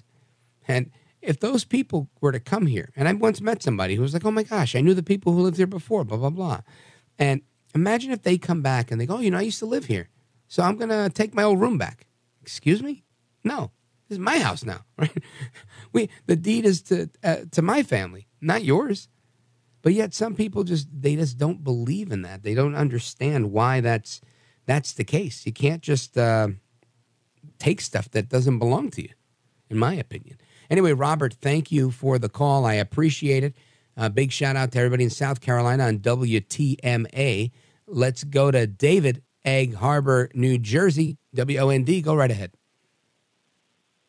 Hi, Mr. Valdez. I'm glad you brought up the situation with Mexico because it's a perfect example of what I'm about to say. It's not at all the example that you gave, though. It's more like, what if Mexico decided to build a military alliance with China and Russia, install Chinese troops on the American border, install thousands of nuclear and regular missiles? That's what you want to call that's a nice supposition, but the problem is there was a troop surge, and it was the Russians that were on the border with Ukraine. Right? Everybody talks about these laboratories and whatnot, but ultimately, they could have blown up those laboratories 10 times over. Here we are 2 years later. So, I mean, the argument you're making holds no water, and it makes no sense. If that's what they were doing, what are they doing today? Because that they did months ago. That's not the truth. Anyway, thanks for the call. We'll be right back. Open phone, America. Hi there. Sorry for the interruption, but are you enjoying this show on Google Podcasts? You should know that the Google Podcasts app is going away this spring. That's right, going away, gone as in no longer available. You can still enjoy this show elsewhere, though. Try out Spotify or Amazon Music, or maybe TuneIn is more your style. Whatever app you switch to, be sure to follow so you never miss the next episode. And thanks for listening, wherever you listen.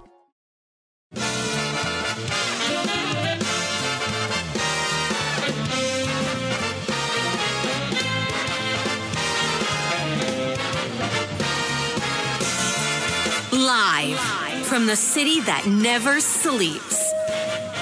17 miles from Madison Square Garden, New York City. It's America at Night with Rich Valdez, America's favorite late night talk program, featuring interesting guests from around the world and calls from across America.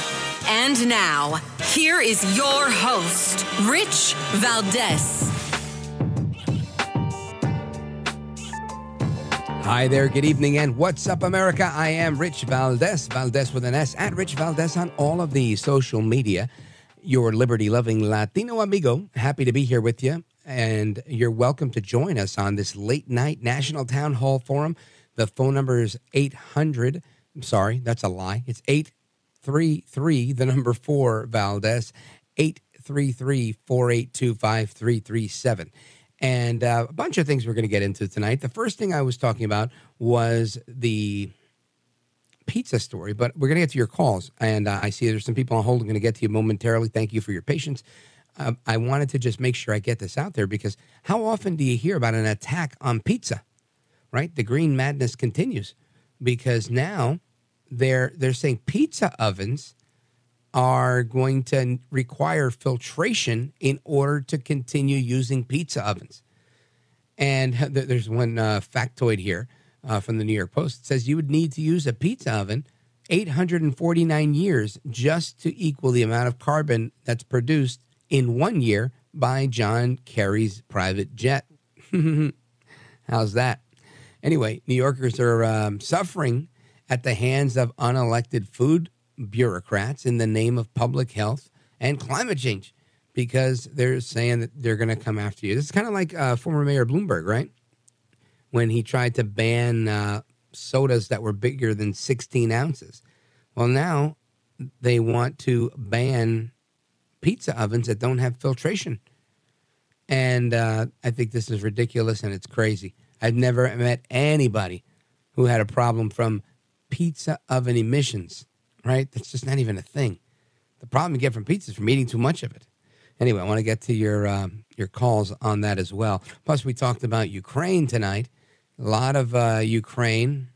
Most people disagree with me on that one, but I hold the line. I don't like Putin. Putinsky is bad. Badinsky.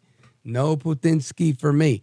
But I'm sure there's a lot of pro-Putin patriots out there that are framing their shirtless pictures of Vlad riding a horse or playing with a baby lion or something like that as he is the white knight of all humanity and the West, because that's how Vlad's pro-Putin patriots are. They love this guy. Not me. What else we got? Then we're going to also go back to this. There's one more story I want to talk about. Starbucks. There's a bunch of employees from Starbucks that are on strike this week because they took exception that the company banned Pride Month decorations in their cafes. So because they say the company banned this, they want to protest. You're talking about 3,500 workers that are protesting this week at 150 locations, as if Starbucks didn't have enough problems. They just go from bad to worse. Anyway, folks, again, 833-4-VALDEZ is the phone number, 833-4-VALDEZ. Let's go to Lou, Pittsburgh, KDKA Online. Go right ahead. Good evening. How are you? Wonderful, thank you. Well, unfortunately, I think this war is going to continue because you got the almighty buck pushing it. Whoever manufactures the tanks and the bullets and the guns and so forth, that's the problem. The almighty but dollar. you know, Lou, the almighty dollar pushes everything, right? Commercial radio, television, my car. Like, my car doesn't work if I don't put money for gasoline in it. I mean, everything is fueled by the almighty dollar, no? Correct, but my point is a lot of people are suffering and dying because of it. Yeah, true, well, true or not true? Oh yeah, listen, I don't support the war. I don't think they should have war at all. I think Putin should stay in his place, and they should. I think Biden should have shut it down a long time ago by exerting some of his strength and his own influence as president of the United States. But he doesn't. He doesn't do anything to help. He turns a blind eye, says he's not getting involved, takes a few pictures here and there, and allows things to get even worse. I don't think that's a winning answer here. I don't think that's a winning strategy. But I agree with you. The war machine is real, right? The military-industrial complex is a real thing. And this is part of the reason I always say I give kudos to Trump in particular for figuring out that balance. It was a simple concept.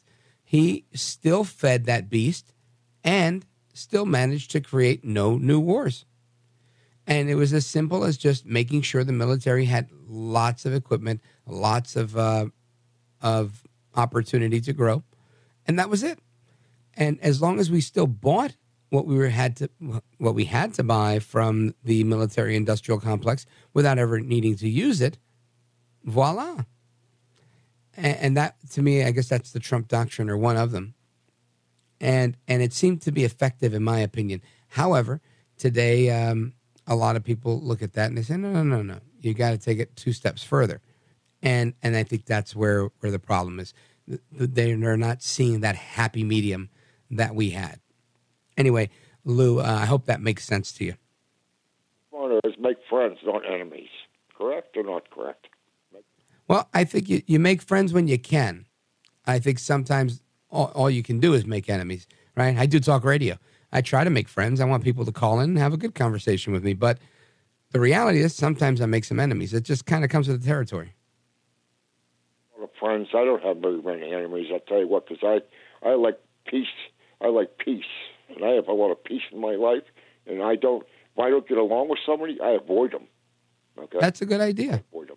Yeah, sure. No, and you sound like a heck of a nice guy, and I thank you for the call.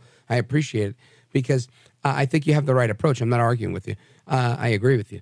I think that's exactly right. And I think my criticism here is not of anything other than Biden just not getting involved. I know a lot of people think the United States shouldn't be involved in everything. All right, good luck with that. I do believe we have to be involved in lots of things. And this is one of those reasons why. Because when you're not, things go crazy. And we don't want crazy. We want peace through strength. Don't go anywhere. I'm coming right back. I am Rich Valdez. The phone number is 833-4-VALDEZ. This is America at Night with Rich Valdez. Call now, 833-4-VALDEZ. That's 833-482-5337. 833-4-VALDEZ.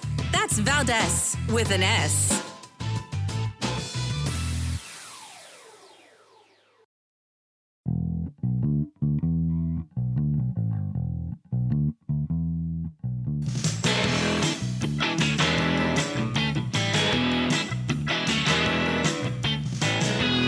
Call now, 833-4-VALDEZ. That's 833-482-5337. 833-4-VALDEZ. That's Valdez with an S. Give me a sense first of, how did you guys coin that phrase, or why did you decide to go with that branding going forward? You don't like Bionomics? No, I'm just asking. I'm curious. I think it's pretty clever. It's pretty good. It makes good sense, Bidenomics, right? It kind of flows off the tongue really well. But in all seriousness, look, what you're going to hear from the president, I don't want to get ahead of him. I think we've kind of laid out a little bit of what we are thinking, or what we think the president's going to lay out, or what he is going to lay out. Certainly, it's a vision, right? It's a vision about growing the economy from the middle out, the bottom up. You hear us say that over and over again because we believe that trickle-down economics does not work, and we have seen that over and over and over again. That's Karine Jean-Pierre with CNN's Jeremy Diamond sparring over the term Bidenomics. She tends to like it. He doesn't like it. But she says, look, we've from the bottom up, from the middle out, and everything else she just said. You heard the clip. But here's the deal. 66% of Americans disapprove of President Biden's handling of the economy. Latest CNN poll. That's a horrible number. When you look at how they're dealing with the energy situation, with the crisis that we have facing small businesses because of, you name it, climate change, right? They're trying to redo the entire economy to make it a green economy. That's not going to help anybody who's producing, pizza in New York City. They don't need that. They need help. These are Americans that need help. Instead, what they're met with is a new rule that says you can't have a pizza oven. I mean, how does anybody turn around and say, oh, that's why I love Biden, because he's so good? No, there's nothing to say. He's not making it any easier for himself. Let us go to Paul. Paul's in Zanesville, Ohio, WHIZ. Paul, go right ahead. Good evening, Rich. I'm one of that 66%. What's next? Yeah, what's next, Rich? Are they going to tell us we can't barbecue out in our backyard? It's crazy. It all has to do with this green energy and so forth. Now, he's going to try and tell you can't run a pizza oven, but what's next? Our natural gas ovens that, how many restaurants a huge natural gas and so forth. This is all connected. They're trying to shut down our natural gas, our oil, everything. It's this green energy deal. And this George Soros guy, tell me a little bit about him. Isn't he the one that is big on that Green New Deal and all that? And he has billions and billions of dollars. But they're just trying to tell the American people, you're not going to do this, you're not going to do that. I don't like my government telling me that. What do you think, Rich? Well, I think you're onto a few things. Number one, Soros, he's pretty much the supporter, the godfather of the modern day left wing. I mean, he's supported all of them, all of these pro-crime, progressive prosecutors that don't put anybody in jail and keep everybody on the street. That's he's spearheaded that. And yeah, back to pizza ovens, because I think that's important here. What the government's doing is incredible, and it shouldn't be allowed. I'm with you on this one, Paul. We need to bring things back to basics, to keep it simple, right? And the reality is you can't enjoy yourself when you're with somebody that just, wants to destroy pizza in New York City or anywhere else. I don't know. What do you think, Paul? Yeah, well, I just think it's the government, trying to control us more and more. And the Biden administration, they're a bunch of liars. That. And there's also people on the Republican side that are too, the rhinos and so forth. And I'd also like to thank you for having that Kari Lake on, because, I like her, and I like to give her a comment. She's a good-looking woman for her age. No disrespect, Miss Lake. But, I think she's my age. I don't think she's old. Yeah, I think she's in her 40s. Older. Well, maybe I'm wrong. My foot in my mouth. Yeah. Yeah, but how old? Yeah, this is a good show. Oh, forgive me. They're chirping in my ear, telling me she's 53. Oh, okay. Well, then she's about 6 years younger than me. Okay.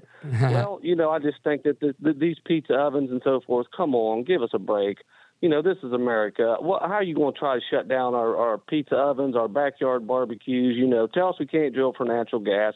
You're putting a stress on our energy, our electric grid right now. Your electric has to come from burning either fossil fuels or solar or wind. And we know solar and wind don't work. And, or it's marginal. It only works so many times, like when the wind's blowing or the sun's shining. And I just think that the government, they really need to get off our behinds and start doing something for the people. And I also like that Larry Elder. I seen him on Newsmax tonight. Oh, he's terrific. And he, yes. And he's kind of saying the same thing that Trump has been saying. And he said something that caught my ear. He said, well, now, if Trump can't, if he would, be the Republican presidential, pick or whatever. Nominee, Nominee, yeah. That if he couldn't do his duties because he was in jail or something, he would carry on, Trump's philosophy. So I like Larry Elder, and that kind of relates back to your first guest. I think that would be a good president and vice president, because I do like Larry Elder, and Donald Trump's my man. And that's about all I got to say tonight, Rich. Well, Paul, I want to thank you. Don't go anywhere, though, because I wanted to ask you about Russia. What is your take on this? Do you think that Putin staged this whole thing himself just to advance into a new position with Ukraine? Doesn't sound too far-fetched to me. Well, I don't know how to feel about that, but I wouldn't put anything past communists. I said something that I regret a while back that I kind of cursed on the radio, and I'm sorry I did. But never trust those communists. So I don't know what's going on over there. I don't know how Hunter and then Biden's tied up in Ukraine. So it's hard for me to say at this point in time. I guess all I can do is listen to shows like yours and listen to Newsmax and listen to somebody who tells the truth, other than this mainstream media who seems to have a problem with honesty. You're 100% right. Earlier today, you mentioned Newsmax. I was watching Newsmax, and I'll let you go right after this. There was a clip of Bill Maher, the comedian who's got the HBO show, and Bill Maher, he was reading a clip of something, and it said, yada, yada, yada, due to the fact that, there was so much misinformation, we couldn't print everything they said. And he said, hold on a second. Why is it that instead of just writing just write what the misinformation is? Just say, I don't know, say, falsely stating that Godzilla had 3 heads. Let me determine if it's misinformation, not you. And ultimately, this is obviously an excellent point and one that we've made throughout the years. And I feel like as more and more people realize that, more and more people are just not going to trust or participate in the media. What do you think? And we need to get we need to get our Department of Justice, our FBI. We need to get them on track. We need to have some Supreme Court judges.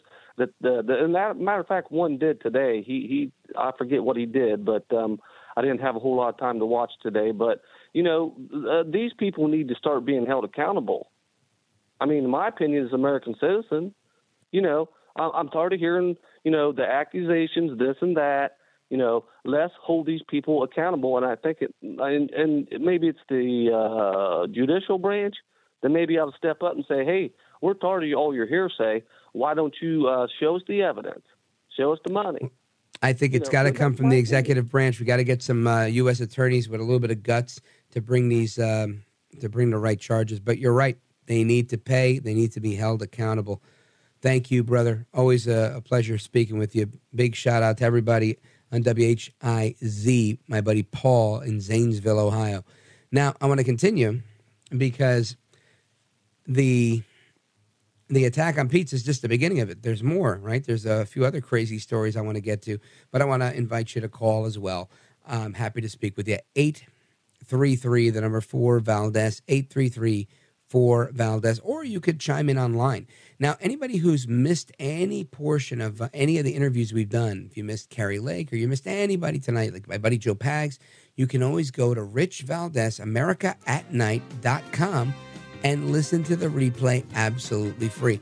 Rich Valdez, AmericaAtNight.com, and check out or hit the listen live button if you want. But just make sure you go and subscribe to the podcast. Anyway, we're going to get to the rest of your calls and more straight ahead. I am Rich Valdez, and I'll be right back.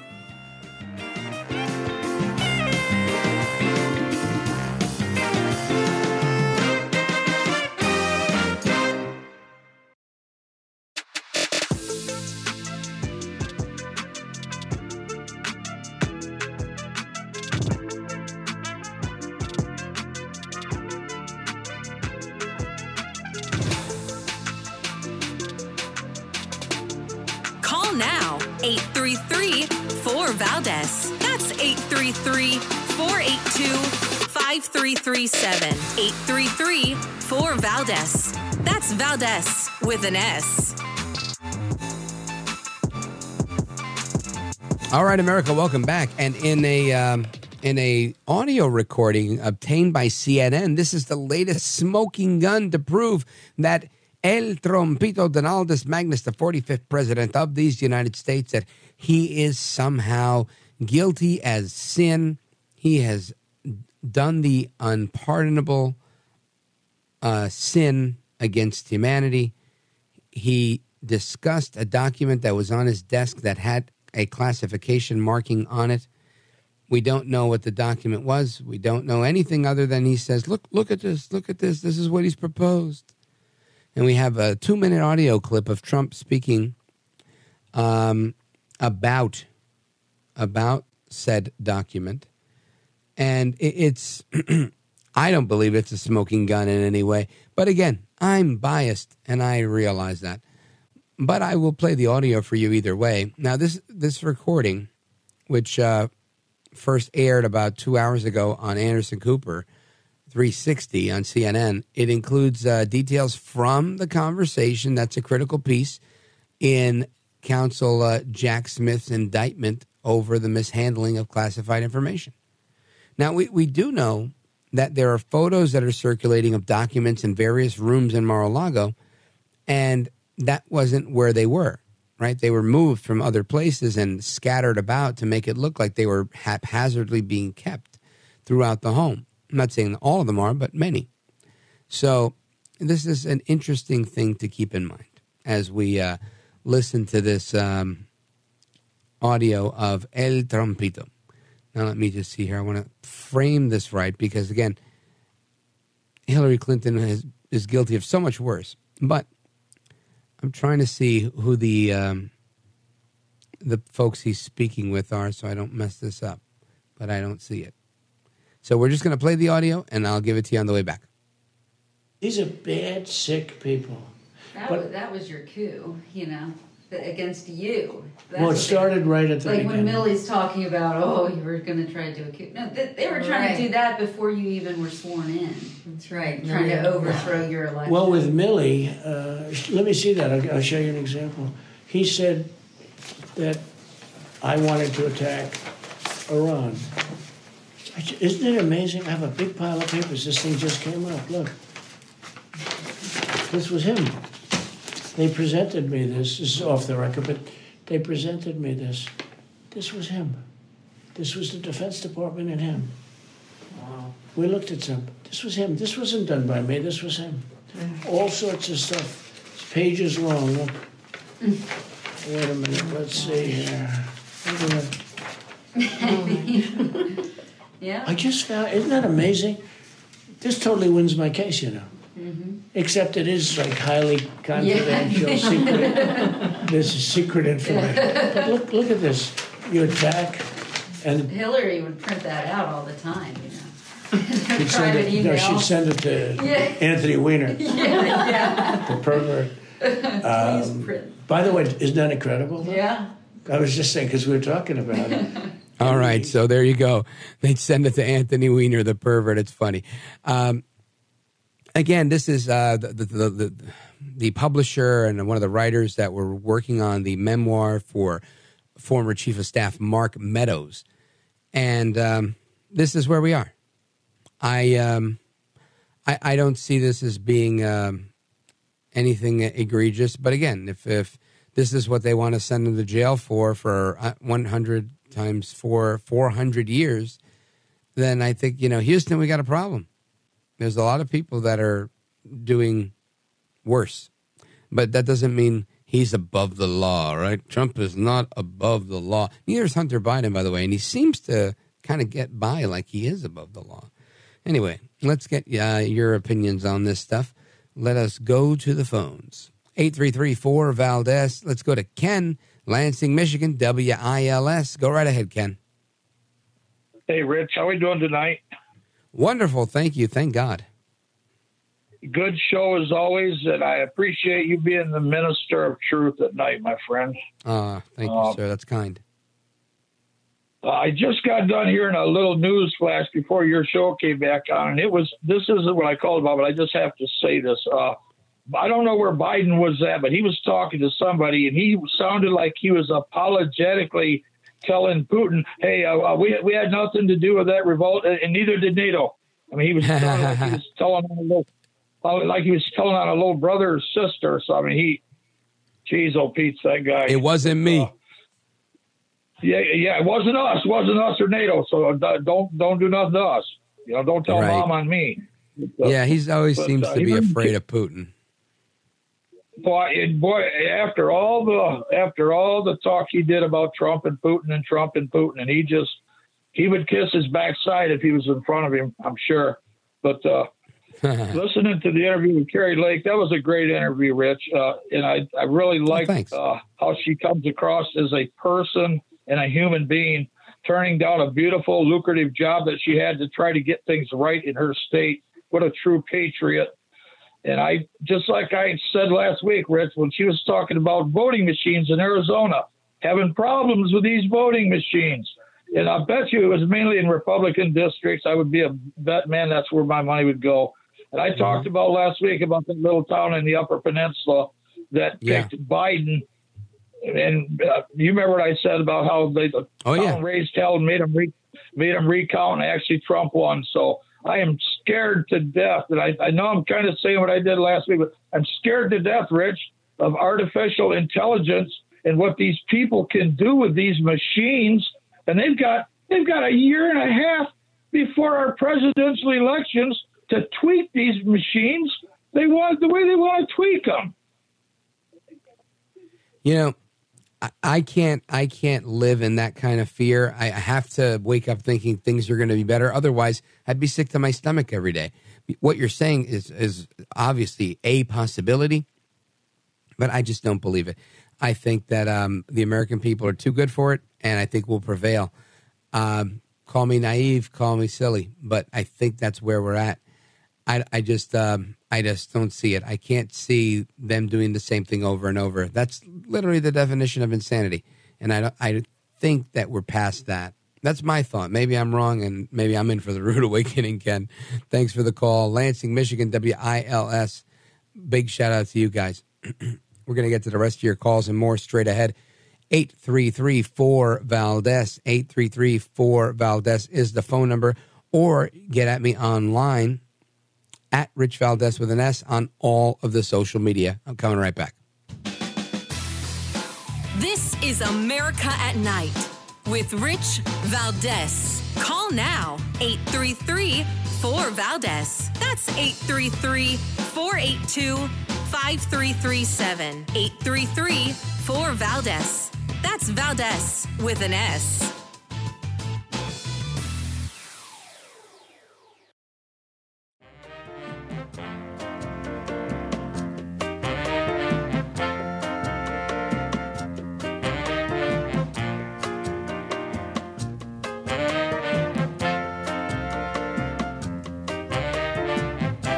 This is America. This is Night. This is Rich Valdez. Call now, 833-4-VALDEZ. That's 833-482-5337. 833-4-VALDEZ. That's Valdez with an S. All right, America, welcome back. I wanted to share with you the news that CNN put out there of President Trump. They're exclusive on that audio. You just heard it, saying people saying Hillary did that all the time, and this is what they want to prosecute him for. We shall see how that continues. I don't think they've got much to hang their hat on there, but I want to continue with your calls. Let's go to the phones. Tom's in Baltimore, Maryland, WCBC. Tom, go right ahead. You're on with Rich Valdez. Go. Are you there? Where else would I be, Tom? Oh, I'm sorry. My radio station keeps cutting out. Well, you shouldn't be listening to the radio. You should be listening to the phone. I am listening to the phone, but it's cutting out on me for some reason. I don't know. But nevertheless, with this crossing the border, right? Mm-hmm. Okay. And they're breaking up the demographics of the whole United States. I kind of feel like that has very little to do with the dynamics of a vote, but more of a UN and a World Health Organization play for world government. What are your views on that? I think that there are, like anything, right? This is my thought. I'll take my time with this. I believe that there are people that think we're better off as citizens of the world than as citizens of our nation, right? Citizens of the United States, or even more granular, citizens of New Jersey, citizens of Baltimore, Maryland. So I believe that there's that difference of opinion. I think that they're very vocal, and I think there's more people out there that are like, I don't even care. I don't care, right? That's where it works kind of in concert. When you're able to teach kids in particular, the most captive audience you could find, that the United States isn't all it's cracked up to be. They're not great. It's, this country was never great. When you start to do that, then you can start to not appreciate what you have, and you lose your patriotism. So now it becomes easier for you to espouse these thought patterns, these ideas. So ultimately, I think there are people that like different things, different strokes for different folks is the reality of it. And there are people that promote this one world governance and government, and for them, they think it's the best thing. You know, they like the idea of a central government globally. I don't like that idea because I have a different way of doing what I do in life, right? I don't want the government to be central to what I'm doing. I want the government to be ancillary. I want them to be an afterthought. I don't need them in order to survive. I need me. I need God, right? I don't need the government. So I think it becomes a difference of opinion. And that's where we are. Who wins this opinion war? Who wins this culture war? Who wins this war on history? I don't know. I hope it's us. Now we're winning this war. Hope Old Glory wins. But ultimately, yeah, there are people at the border that are just saying, let's have one big deal where people just walk in and out of the United States willy-nilly the way they like. Tom. They're even using the Social Security, no pension funds now to finance a war we have no business in being involved in. Yeah, again, that's another good point. I do think we have some business being involved because it was the United States that told Ukraine, hey, look, we will protect you against Russia as long as you give up your nukes. And they gave up their nukes, which is probably today one of the dumbest things they did, right? They're probably looking back saying, damn, we should never have done that in the Budapest Memorandum of Security Assurances.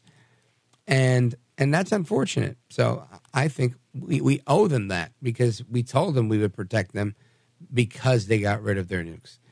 And, they wouldn't be in this situation if it wasn't for us. Anyway, Tom, thank you for your call. Folks, getting to the rest of your calls straight ahead. I see we've got some calls coming in from Texas and other areas. Don't go anywhere. We're coming right back. This is America at Night with Rich Valdez. Call now, 833-4VALDEZ. That's 833-482-5337. 833-4VALDEZ. That's Valdez with an S.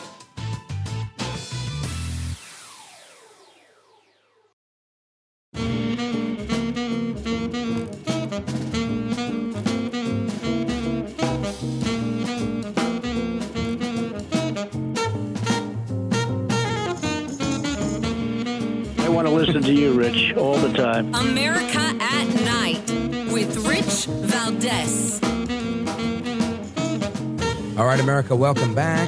I am Rich Valdez. Our telephone number is 833-4VALDEZ, or you can chime in online at Rich Valdez with an S. I see, I haven't had a chance to check what these are, but I see a bunch of commentary from a Stuart Birdman. I'm guessing that's Stuart Birdman, but Birdman sounded funnier because it has a picture of a bird. I typically don't look at any comments from people who don't really use their real name or don't use their real photo because I think they're trolls. But it seems like there's some humor in here, so I'll go through those. If I find some funny stuff, I'll share it. Anyway, I want to continue with our calls across America. This time we're going to Arlington, Texas, KLIF, great station. Let's go to Julie. Julie, welcome. You're on with Rich Valdez. Go right ahead. Hi, thank you. My pleasure. Hi. What's on your mind? I just caught you. Well, I just caught you for the first time today. I just jumped on about 30 minutes ago, and how's my hair? This is the first time I've heard you. Well, I'm just hearing you on the radio. I'm just catching you on the radio. I'm kidding. And I'm enjoying it. It's a radio joke. I'm enjoying it.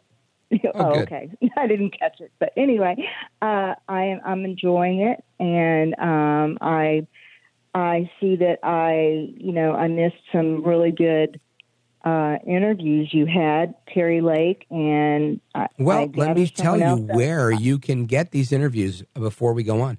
You can go to Rich Valdez, AmericaAtNight.com, Rich Valdez with an S, by the way, Rich Valdez, AmericaAtNight.com, and you can check out all the interviews we've done. Like a couple of months ago, we had Donald Trump on. You can check them all out. They're all there, available anytime. You can even subscribe to the podcast. If you don't like podcasts, just play them right from the website.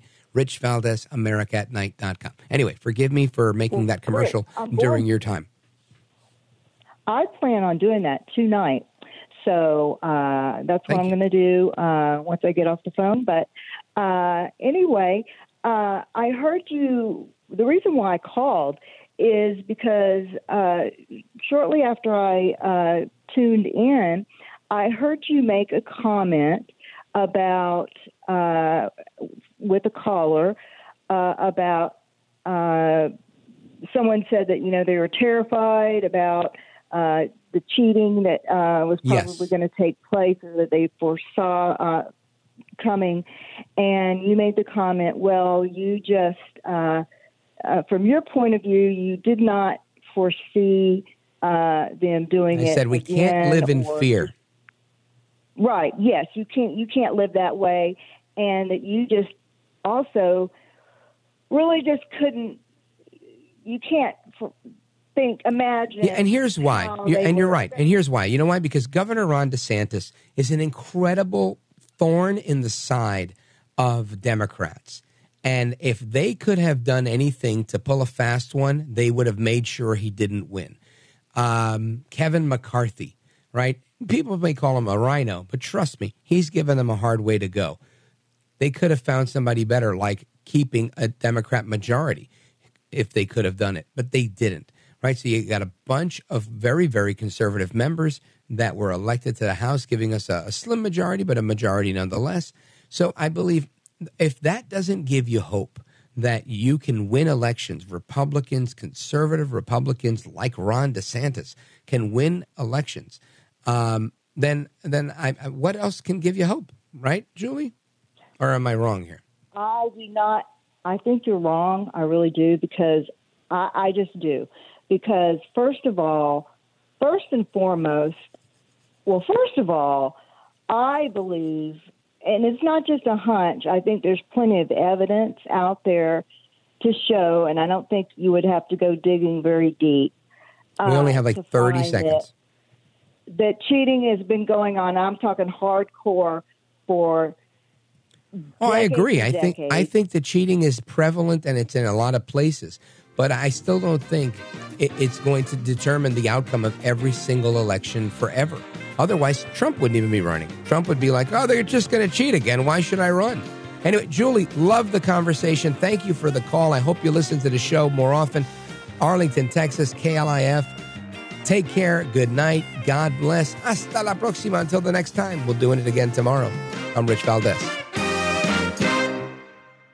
The Ed Milet Show showcases the greatest peak performers sharing their journey, knowledge, and thought leadership. This is one of the all-time best pieces of advice ever given on the show. Actor Rainn Wilson. The number one thing that psychologists point to with young people of why they are struggling so much in this mental health epidemic is they don't have resilience. So how do you build resilience if you don't understand suffering itself? The Ed Milet Show is available on YouTube or wherever you listen.